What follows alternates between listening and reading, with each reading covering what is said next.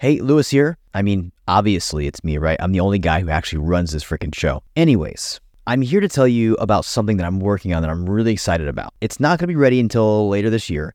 However, I'm going to give you the lowdown on it so you can get it for free. Here it is. I am going to be releasing a podcast monetization masterclass. I've been spending the last few months on this, building it, refining it, even training my team on how to use this with our own clients. When it is out and finally published and ready, it will be anywhere from, I'd say, $47 to $197. I'm not sure what I'm going to price it at yet, and there'll be a lot of bonuses that go with this course as well. However, the first 100 people who actually raise their hand, say they want it, and actually go through the course and give me good feedback are going to get it for free, okay? So if you want to be one of those 100 people, there will be a link to a page where you can sign up and add your name to it and your email, and then I will send you the 1.0 version of this course when it is out, all right? You'll be one of the first 100 people. Once I hit 100 people, I am shutting it off and it will be a paid product, and that will be it, all right? So make sure if you want this course for free, be one of those 100 people, because that is the only way you will be able to get it for free. All right, that is it. Now back to this episode. What is going on, my friend? Welcome back to the Podcast Domination Show. And on today, I've got another podcaster with me, a guy who I've been working with behind the scenes, just as a friend and a colleague, and I've admired his work so much.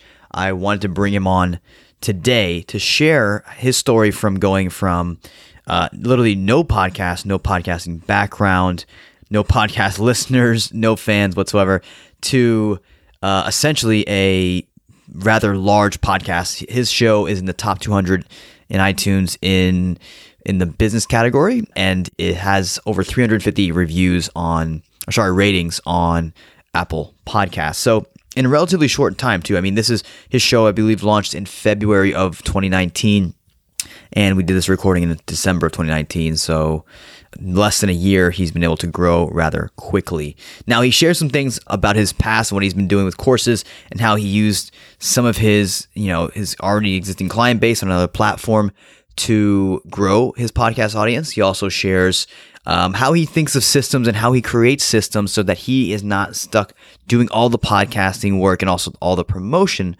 work for his podcast himself. So if you want to grow your podcast, if you want to learn a little bit about systems and how to get yourself out of the woodwork, then this episode is for you. My guest, as I alluded to today, his name is Manuj, and he is the host of the Bootstrapping Your Dreams podcast. So go check out the Bootstrapping Your Dreams podcast on Apple Podcasts and wherever you're listening to this from. So I'm not even going to start trying to attempt Manuj's last name. I'm going to say Manuj A. And I hope you enjoy this episode with Manuj, and I hope it helps you grow your podcast faster. I'll see you on the other side. So how do you start a successful podcast that allows you to build your name online, build your network, and also helps you bring in leads, customers, and generate a huge audience that is going to love you and love the content you put out? That's the question we aim to solve on this podcast, the Podcast Domination Show.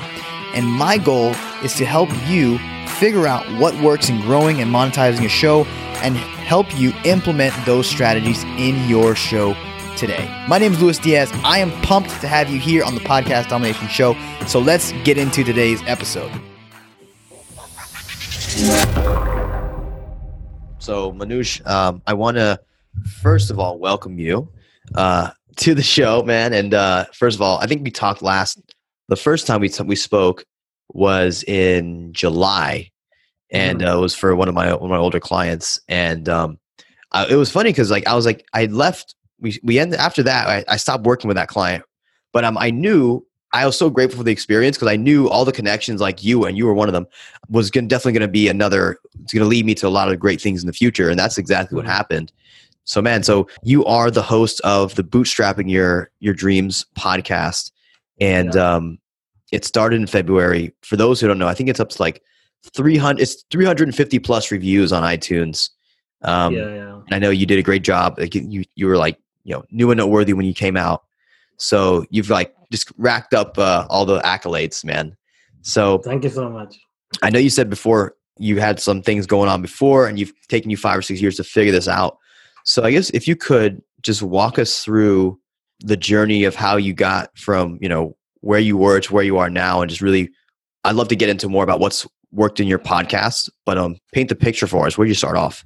Sure. Yeah. Well, first of all, thank you so much for having me on the podcast, and thank you so much for connecting me with so many wonderful guests. I mean, it has been amazing talking to these well-known personalities. I cannot even imagine getting like 5 minutes of their time, but here we are, talking to them one-on-one for half an hour or 40 minutes, actually getting really meaningful advice, and they're learning about their life journey. So thanks a lot. So talking about my own life, as we were saying earlier, we all have some stories, all background experiences that we have had in our lives, which sort of shapes our character, and it actually drives us, our decisions and how we conduct ourselves in the world. So for the longest time, I had a difficult life, starting from my childhood and everything, which then morphed into a lot of challenges with pessimism and anxiety and all that. And so all that personal mental well-being issues, they were controlling my life and business and everything. Right. And so 5-6 years ago, I started realizing there is something really wrong here. And, I talked to a lot of therapists and psychiatrists and everything. But then I went into spirituality and meditation, and that's when things changed dramatically for me. I saw how I was self-sabotaging myself and taking actions which were not in line with what I wanted to achieve. So, I'll take 2 steps forward and then 4 steps backwards. And that's what typically happens in most people's lives. And, we wonder what the heck is going on, right? So, and that was a journey, sort of self-discovery and figuring out, what I was doing wrong and trying to address that problem one step at a time. And then as you start to do this, the thing is, none of this was my doing. It was more like just controlling my emotions, my actions, and then things started to fall in place. For example, I met a coach in December last year.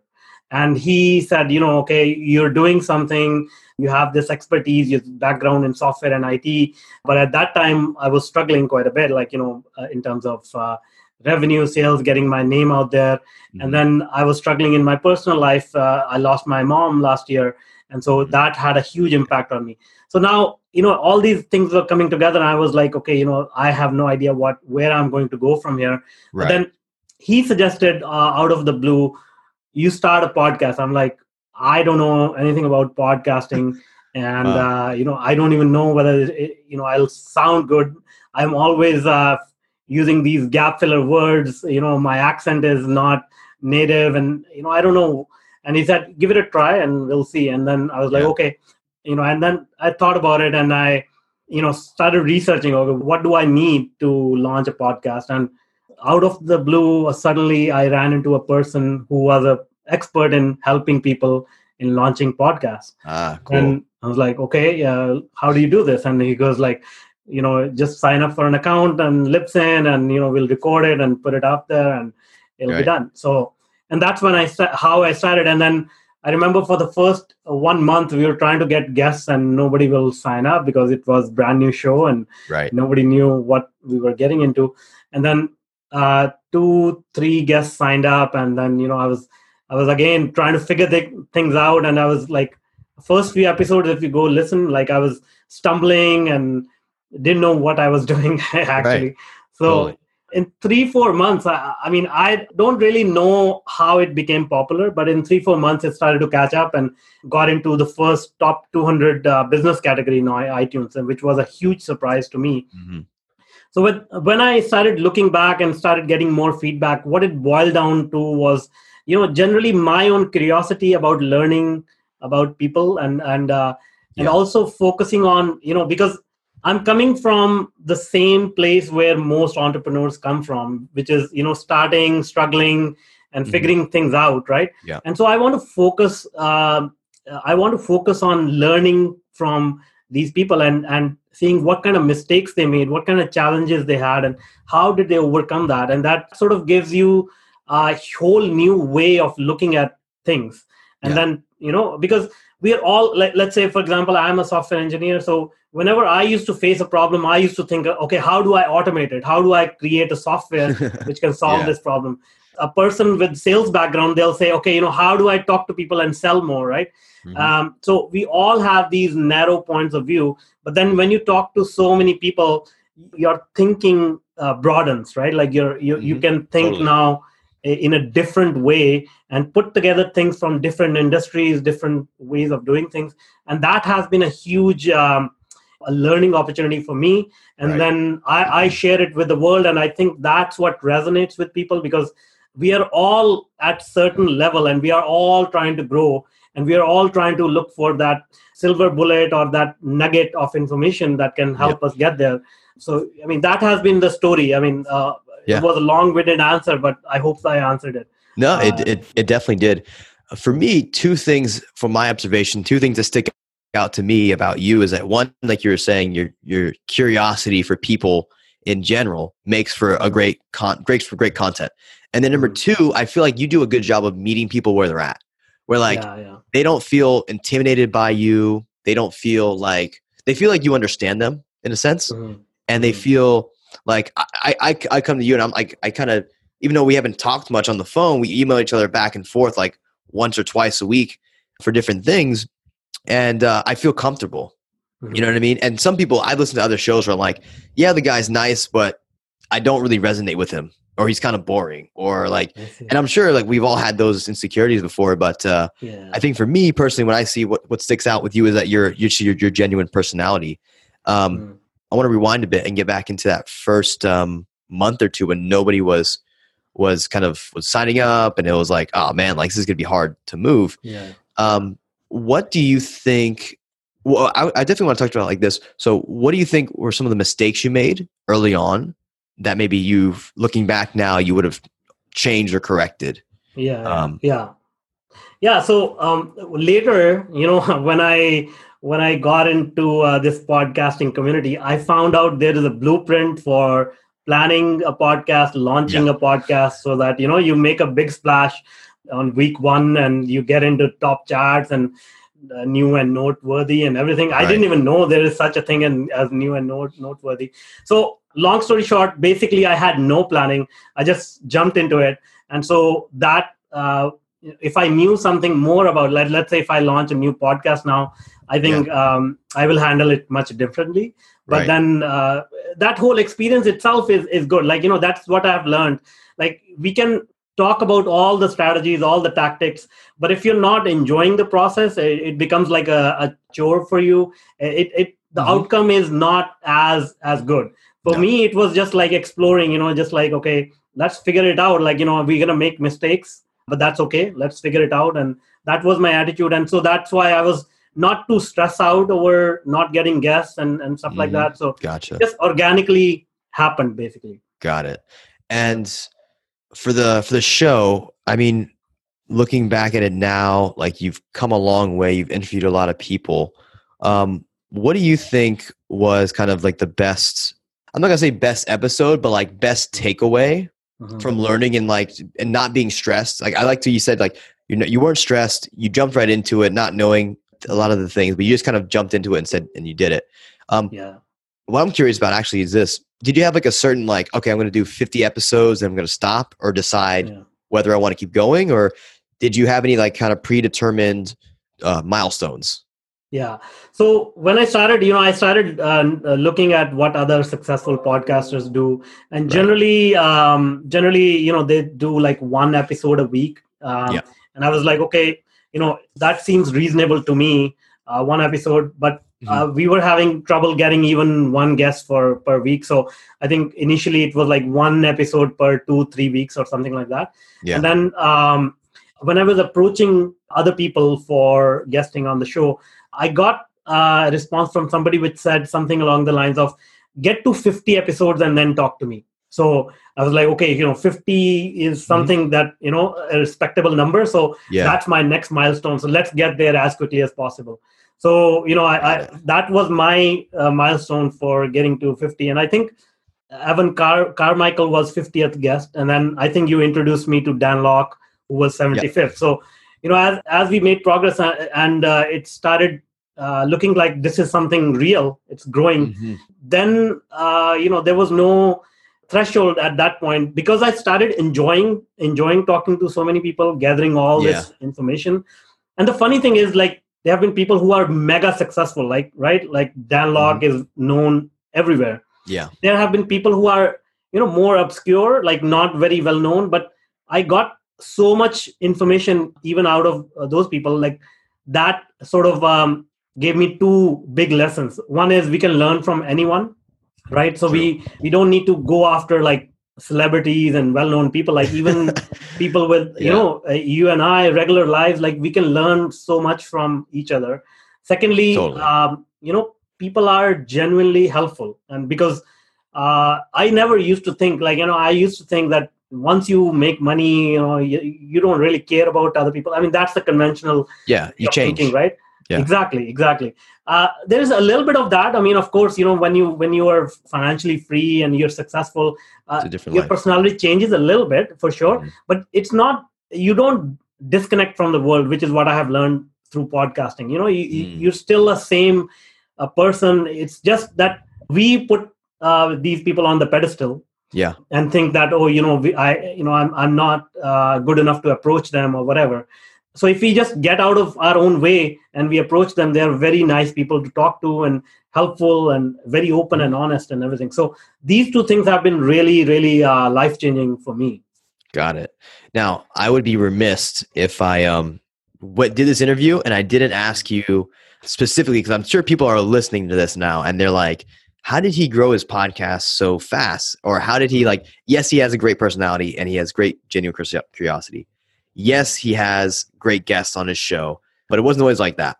So what were some things like, I know I remember you telling me once you have a Udemy audience, like you have some courses on Udemy. And for those who don't know what Udemy is, like an online platform that allows you to buy courses at a great price. I mean, I literally learned podcasting from Udemy. Like my first shot at I took a $10 Udemy course and I I did it for like 6 weeks and I launched my show. But how did you leverage that audience? How did you kind of leverage? Because you were saying like you have a software and technology background. You're a fractional CTO, if I'm correct. Yeah. So those, like, most of those guys I meet aren't the most exciting or engaging. Not saying you're not, Manuj, because you are, but you're an exception. No, I completely know where you're coming from. Yeah. So what were some of the things you did to help grow your audience? Was it the Udemy? Was it something else? What are some of the strategies you used? So, I mean, it is kind of embarrassing. Okay. Like, as you said, like I'm coming from a tech background, I knew nothing about marketing. Yeah. And, I was like, why do people are so hooked on to social media? And, it's like, it's just a waste of time for me, and I never used to go to Facebook or anything like that. Udemy, I have about 125,000 students. I was like, okay, I'm sharing knowledge, so that's good. I never thought, this is a captive audience. Like, how do I provide more value to them, or how do I, leverage them in some way in a mutually beneficial manner? Because I never thought about people that way. It was like more like, okay, I know what I'm capable of. If they want some of my services, they will come to me. I mean, that was the mindset I had. But then slowly I realized, okay, I can provide more value by sharing my episodes with the Udemy students. So I used to do that. And then the embarrassing part was I didn't do, anything out of the ordinary. Basically, whenever I used to go to parties or get-togethers or anything like that, I just used to say, hey, can I borrow your phone? I used to borrow their phone, go to iTunes, and I used to write a review on their phone from them. And that's how I got like 10, 15 reviews. Now, to be honest, I asked them to listen to a couple of episodes first. Yeah. They did appreciate it. And only then I did, this sort of a forced review.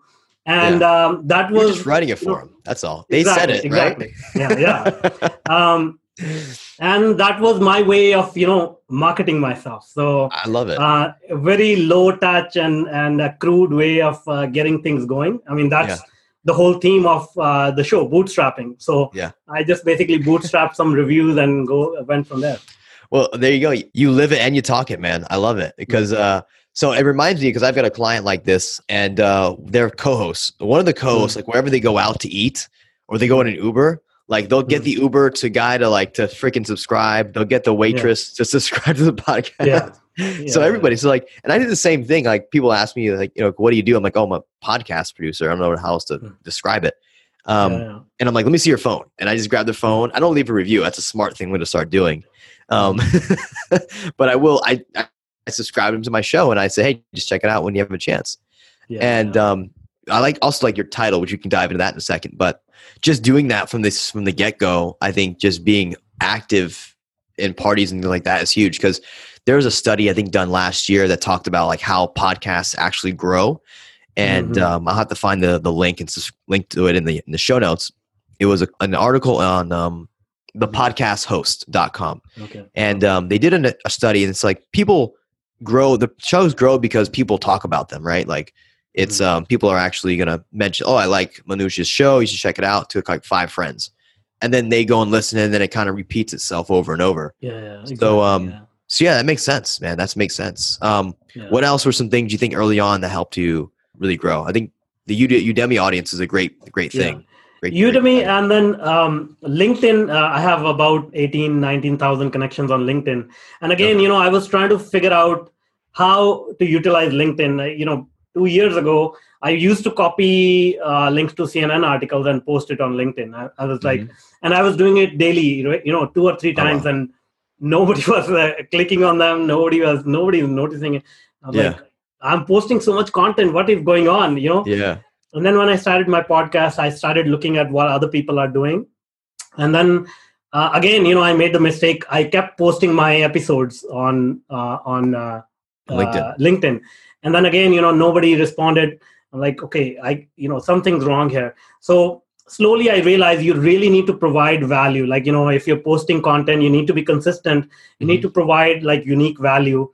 And then, once in a while you can add something promotional about yourself. This is for LinkedIn. And so, all this sort of the psychology of the platform, you need to understand once you start using it. So it took me 2-3 months to dial it down and figure out, how to publish content. And then that also gave me some boost around on the podcast. And then the other good thing is like, I'll be honest, like, everything I'm talking about here, most of it I learned on podcast. So it was like a feedback loop, right?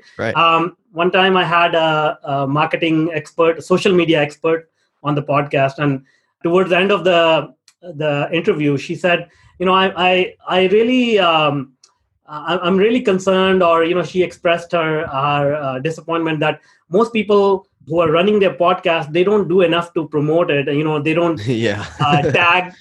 tag their guests. They don't share information with their guests. It's true. Like, well, okay, that's me. I don't do that. So I should be doing that. Right. And so, we started doing that. So as we learn more and more things, we start to incorporate it. I think the YouTube channel, when we started publishing videos on YouTube, it was not getting any traction. And then I noticed how some of the, I think Larry King interviews on YouTube, what they do is they actually add some highlights in the front. Before the intro. And that tells the viewer, what is coming in the interview. So they get hooked on earlier on. So I started, adding those type of tweaks. So these are all the little tweaks you make and you learn and keep iterating.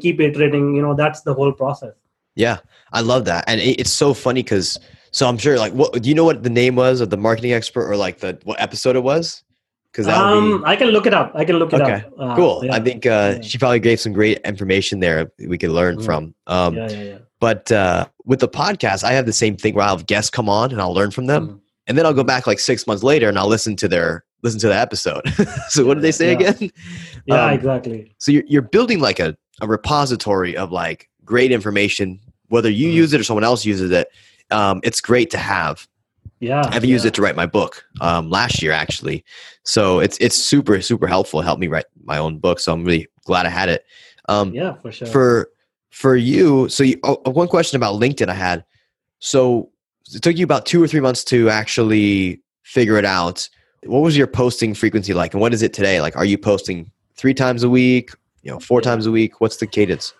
So for me, one thing that I suffer from is this feeling of like impatience. Like I want to do as much as possible, as quickly as possible. So when I Yeah. first started, when I first started doing custom content on LinkedIn, I was doing like 4 posts a day, right? And I was like, let's just go and fill it up with content. And then slowly I realized, people are getting tired. They lose the interest after second or third post. Yeah. So then I started figuring out, okay, at the most we just need to make one post. And the other thing is, what I realized was we try to target as many people as possible, but that's the wrong approach, because we are targeting some specific type of people. So Yeah. even if they don't like your post or they don't view, as long as you're hitting that audience consistently over and over again, providing more and more value, they start to gravitate towards you. Because a lot of times, I see very low engagement on a post, but then I will receive a direct message from somebody saying, okay, I saw your post, it makes a lot of sense, tell me more about what you do and all that, right? So people may not really react to the content, but if it's providing value, they do take notice. And so now I do maybe 1 or 2 posts maximum a day, and I try to rotate it between providing value, talking about mindset, talking about softer soft skills and things related to like how you can control your own mind and create your own life. But yeah, I mean, so you address your target audience and be consistent, basically. Got it. So 1 to 2 times a day, still to this day. You're still doing 1 to 2 times a day. Cool. Yeah. Is that your main platform for like sharing podcast stuff, or is there any besides Udemy? No, I was trying to get more traction on LinkedIn, and it has been going good. But I also started doing Facebook. So what I realized was on LinkedIn, the softer stuff like mindset and things like that, it doesn't do as well, because people are more focused on business and more like objective stuff, right? So I post more related to objective, like software and IT and those type of things. Right. But on Facebook, the soft skills and mindset things, they do better. Tend to work. Yeah, but I'm still trying to figure it out. I think I have a good understanding of how Facebook and LinkedIn works. Twitter and Instagram will be next. Like I'm kind of I'm still trying to figure that out. It's kind of a different animal altogether.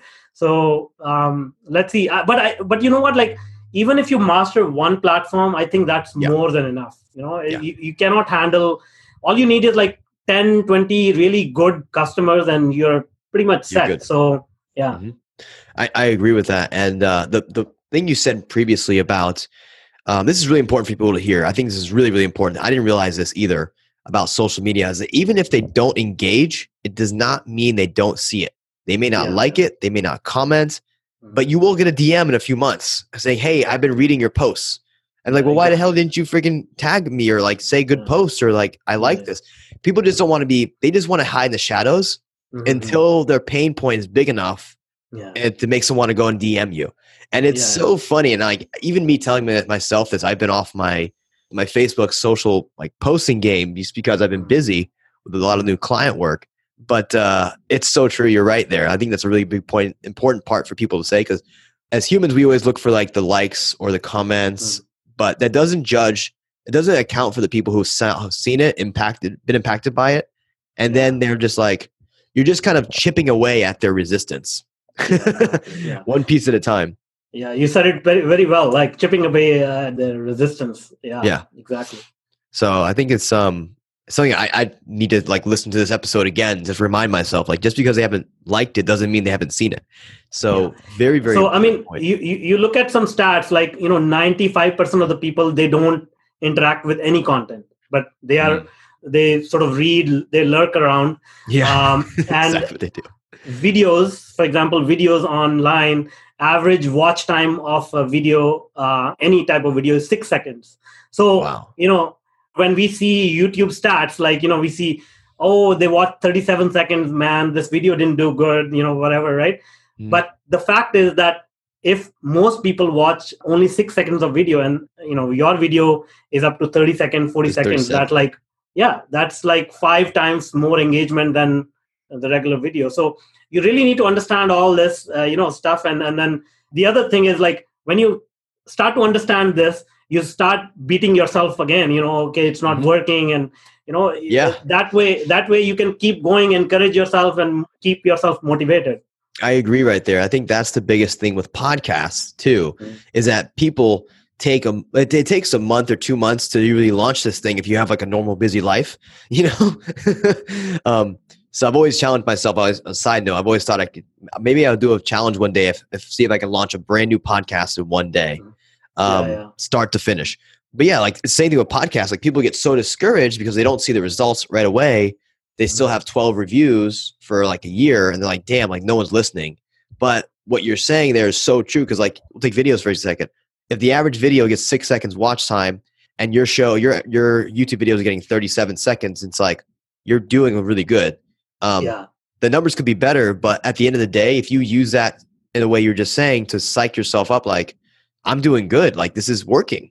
It'll keep you going as opposed to just stopping right there, which I know I've done that before on a lot of things. So I appreciate that. Yeah. And then one more thing I will say here is, like, as you said earlier as well, you have been off Facebook. Try to look for virtual assistants. They are a godsend. Like, basically it takes time to gel well, and then, to get to know them. But the fact is, like, once you have set it up, the system, it's repeatable and it's consistent. So you are not under stress every day, like, what I'm going to do today, what I'm going to post today. Right. So they take quite a bit of the heavy lifting off your plate. But again, you need to be involved, because, it needs to be your voice. Yeah. It needs to be your voice and everything. So look into that. Like, it's very, very reasonable price. These VAs are eager and they have perfect English and everything. So do look into that. It helps a lot. Totally. That's a great segue into next thing is like teams and systems. I know you've got a podcast team. I've got a podcast team.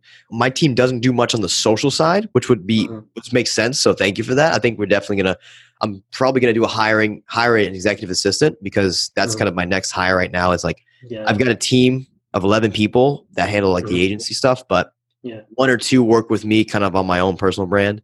So for you, do you have a dedicated podcast person and a dedicated social media person? How does it work? No, so I have a small team of 3 people, and they are working on podcasts and content and some courses. So we sort of have a way of allocating certain portion of our day towards one activity. So we, based on what is going on, we can sort of be elastic in terms of where do we allocate the time. So for example, right now we allocate like 2-3 hours on social media and the rest on the actual content that we are producing for courses and coaching sessions and whatnot. So that's how it works. And then I have, as everybody, I have a network of partners, vendors, freelancers we can bring in as we need. So if there's any specific project that is going on, I can reach out to them and get it all done. So it's all about figuring out who can help us, not how we can get it done. Because, that's another trap entrepreneurs fall into. Like, they start to figure out, I need a logo. Let me learn Photoshop. And, next thing you know, 3 months have gone by and we don't have a logo. But you can go to Fiverr, pay, $10 to somebody and get a logo. So Yeah, exactly. That's the thing. It's like I stay in my lane of podcasting because I've got the systems, the plans, the templates, but I don't know shit about like Facebook ads. So I hire that out, or I don't know anything about building funnels. So I want to sit there for a second, if you can, and just talk a little bit more about the team. And like, first of all, let's start off with, so you said like part of the day is dedicated to, say, maybe social media. What are they doing on social media? Are they just posting? Or are they engaging? What are some of their activities? So it's mostly posting, because engagement, I do that myself, because, that's where the gold is. When you engage with comments and reply to comments, then that's when, real conversations happen on social media, which then move on to private conversations later on. But the team actually does the research on what needs to be posted. They come up with a calendar, content calendar. They come up with the rough drafts. Then we have a approval process where I review them, the content, edit it, and then I approve it. And then they create graphics out of it or whatever, and then they post it. They schedule it. And then once the content has been posted, if there's any engagement or any people who have liked the content or whatever, then it's my responsibility to reach out and engage with them. Got it. So that's the social media side. I know you said they build courses, which for me, that's a whole other thing. We can talk about a separate conversation. But when it comes to just the podcast, like, so with you, obviously you're the talent, you're the host of the podcast. After you record it, do you just, like, for me, like, I send it to my team and then do everything else. And I have a review process, like you kind of like, I review it, like, okay, it goes out and then we go from there. But for you, how does it work with your process? Like, do you do the editing as well, or what else are you involved in? Same thing. Initially, so the way that I do things is, like, first few times I do everything so that I know exactly, what triggers to, what are the levers that I can pull, and what are the intricacies, like, what do we need to be careful about. So once I get familiar with it, then I hand it over to the team and then sort of, monitor their process initially. And then, because they need some time to tweak their process as well. And so once, they have done 3, 4, 5 of these things, they get to a point where I can sort of let them go and just check in once in a while. That's how I work, so that, I can keep delegating and keep expanding my own capacity to do things. And so that's how I do it. And then on my show, what we do is, we don't have I prepare a custom questionnaire for each guest based on their profile. So, I want to talk about their books that they have written, take some quotes from their their blogs or what have you, because that's what gives a custom touch, right?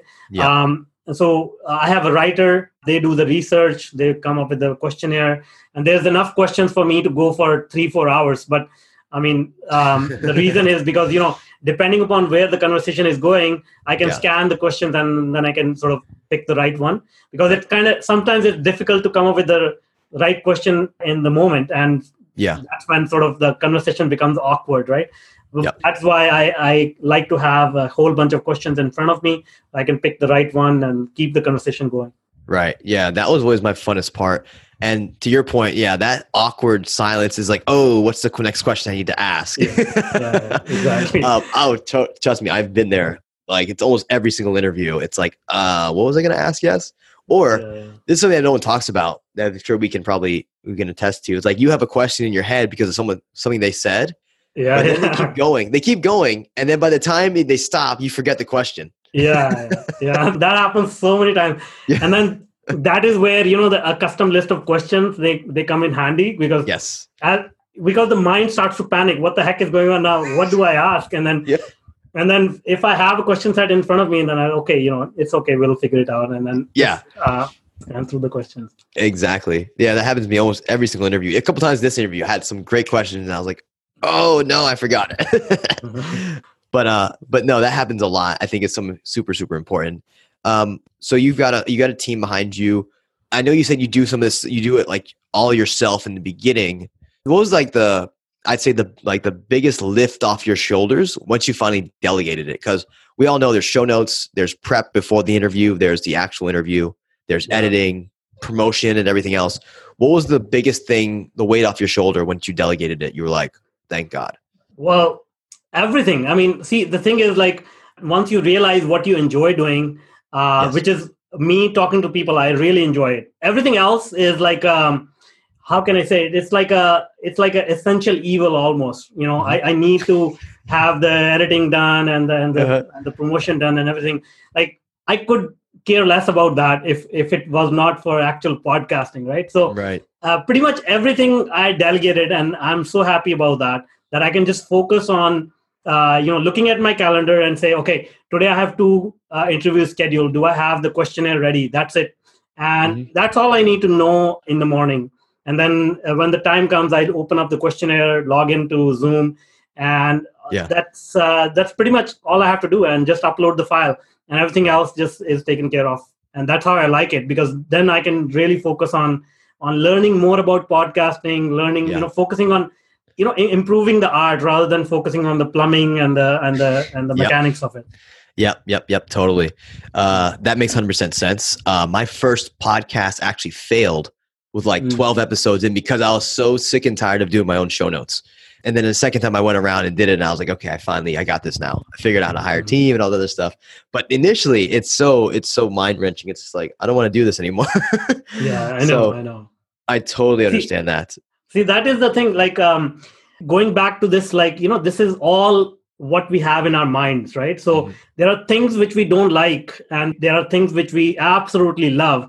But if you're not self-aware enough and you don't like think deeply about this, the things which you don't like are not the important things, but they will actually stop you in your tracks, from accomplishing big things, right? Right. So once you come to that realization, you can say, okay, these are small things. These don't need a lot of skill sets that I possess, and I may not be even good at it. So why not just give it to somebody else, let them do it, and then I focus on what I'm good at it or what I enjoy doing, and that's when things start to move along nicely. Totally, exactly. Yeah, that's been my biggest realization in being in business is like, if you suck at it, you need to delegate it or delete it. Because if you doing it is going to mess things up. Like my team knows, like when I'm in certain things, they know it's a problem. Like, you need to get out of here. You only mess this up. So I let them do it. But Manuj, I want to turn the table on you and ask if you have any questions for me. I have that question which I asked before the interview. How the heck do you connect with so many well-known names? How many celebrities? I want to know your secret. Okay, great. That's a great question because like anybody, I started with no connections, and I literally wasn't really popular in high school, I would say, and in college I was even worse. So initially when I started out, I, like everyone, I listened to podcasts, I watched YouTube channels. I was like in awe of these people. And I was like, how do I get around them? The way I got around them was going to events. I paid money. I went to their events. I said, hey, man. And what I also did, which I look back on that was really cool and it helped me a lot in my career, was my first podcast client, I actually did it for him for free for like 8 months. And I got great results. But I did that by listening. So I was in this seminar. I paid like $5,000 when I didn't have $5,000 to go to this small seminar. And one of the guys who I wanted to work with, he said he's having a problem with his podcast. And I was like, oh, I know podcasting. So I just paid my way to get into these rooms. And then literally I took my chances when I found a way to add value to someone's life. I put my hand up and said, hey, I can help you with that. And that's literally kind of sprung my career. The second way I've done it is by sending gifts. So we all listen to podcasts and we all hear people. Sometimes they'll drop a note like, oh, I need help with this. Or maybe a host will say, oh, I had trouble with that. Or I'd love to have this. What I've done in the past is I've listened to that and I've sent people, I've had to dig through and find their addresses online. And I send them presents like, hey, my name is Louis. I heard you were having trouble with this, so I thought I'd send you this. It's literally got me clients. It's got me connections. It's opened doors for me. So, man, like those are the two biggest ways. Like pay to get yourself in the room because it shoots you up the ladder to get interviews so much faster. And then the second one is like listen to podcasts and just listen for what they want. And then you can send them things. I think that's awesome. For me, I think that's it. I'm trying to think of another one, but I think those have been the two biggest needle movers for me. See right there. I mean, that's, somebody who will follow through, listen to this advice and follow through. That's gold right there. I mean, it could be life-changing, right? So this is what I'm talking about. Like, just having this conversation and these, 3 minutes, if somebody listens to this and then implements that, like it could actually literally change their life. Yeah. I mean, I think that's been the biggest thing. And then not being afraid to spend the money. Because you look at it, I forget where I learned this from, but I think it was a couple of years ago. I was still podcast, and they were like, "Well, if you look back and you spend $500 or $1,000 on that ticket, will that make you broke? Or just that one event, will that make you broke? Like, probably not. Like, you can get back from $1,000 in debt pretty easily. Just go work a job and eat ramen noodle for a month. So." You know what I mean? So I think like we think of those things like, oh, wow, $1,000. That's a lot for a ticket. It's like, well, what if you meet this person at events and you build a relationship? Like, a guy I need to connect you with, Sharon Srivatsa. He has been an amazing mentor and a friend to me. And he took a company from 300 million to 3 billion Wow. How does a guy like me, no credibility, nothing, gets to be like good friends with a guy like Sharon, who's on Inc. and Forbes, and like he's a celebrity. It's because I literally just got in the room with him. Yeah. Like he came and sat in the back of this event that I was at our little table, and we started talking. Yeah. So here's what happens. Just to sort of unpack that, right? Yeah. So one is, like as you mentioned, if you're scared about spending money, that means you're already in a scarcity mindset. Mm-hmm. Meaning you think that there is only a limited amount of money in the world, and everybody's trying to get that money, right? But the fact is that it's ever growing. The wealth is ever growing. Yes. So if you think about it that way, then you can say, like, it's just like recycling of water into clouds and then rain. You're recycling that energy by spending money. You're setting up yourself for success to gain more money. But if you don't spend it, it's sort of like it's a blockage in the system where it's not moving fast enough. And then, as you said, like if you get into that kind of positive mindset, things start to happen coincidentally. Like as you said, like somebody sat next to you. You may think it is a coincidence, but you actually designed it such that this happens in your life. And that's what the magic is. Like once you get into that kind of state of mind and just getting things done, things which seemed impossible, they start to happen. It's like, wow, did that just happen? Like, how did that happen to me? I didn't know that this was possible, right? That's 100% true. I love how you unpack that, Manuj, because like that's been the story of my life. Like I put it out there, and then not every time it came back, but sometimes it came back. And when it did come back, it came back in a big way. Yeah. So Bootstrapping Your Dreams podcast is where people can find you on iTunes.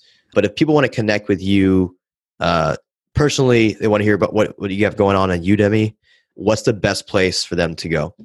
Yeah, so Udemy, I mean, I have mixed feelings about that. Maybe we can talk about that later someday.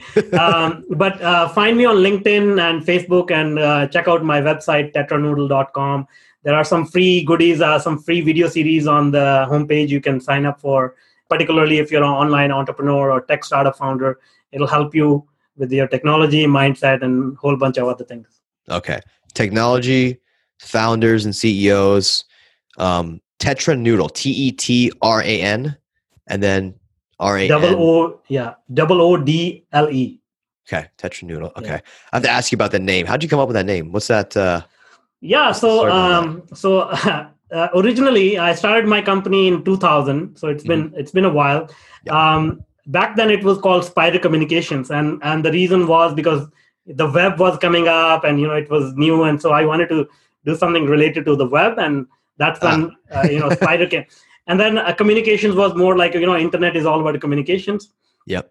But then in 2010, 2012, people started asking me, oh, do you have a phone company, or, what is it about? And I'm like, no, it's not a phone company. It's a software consulting company. So then I started thinking about changing the name. And one day I was sitting down with my friends in a restaurant. There's a popular restaurant in Vancouver called Noodle Box.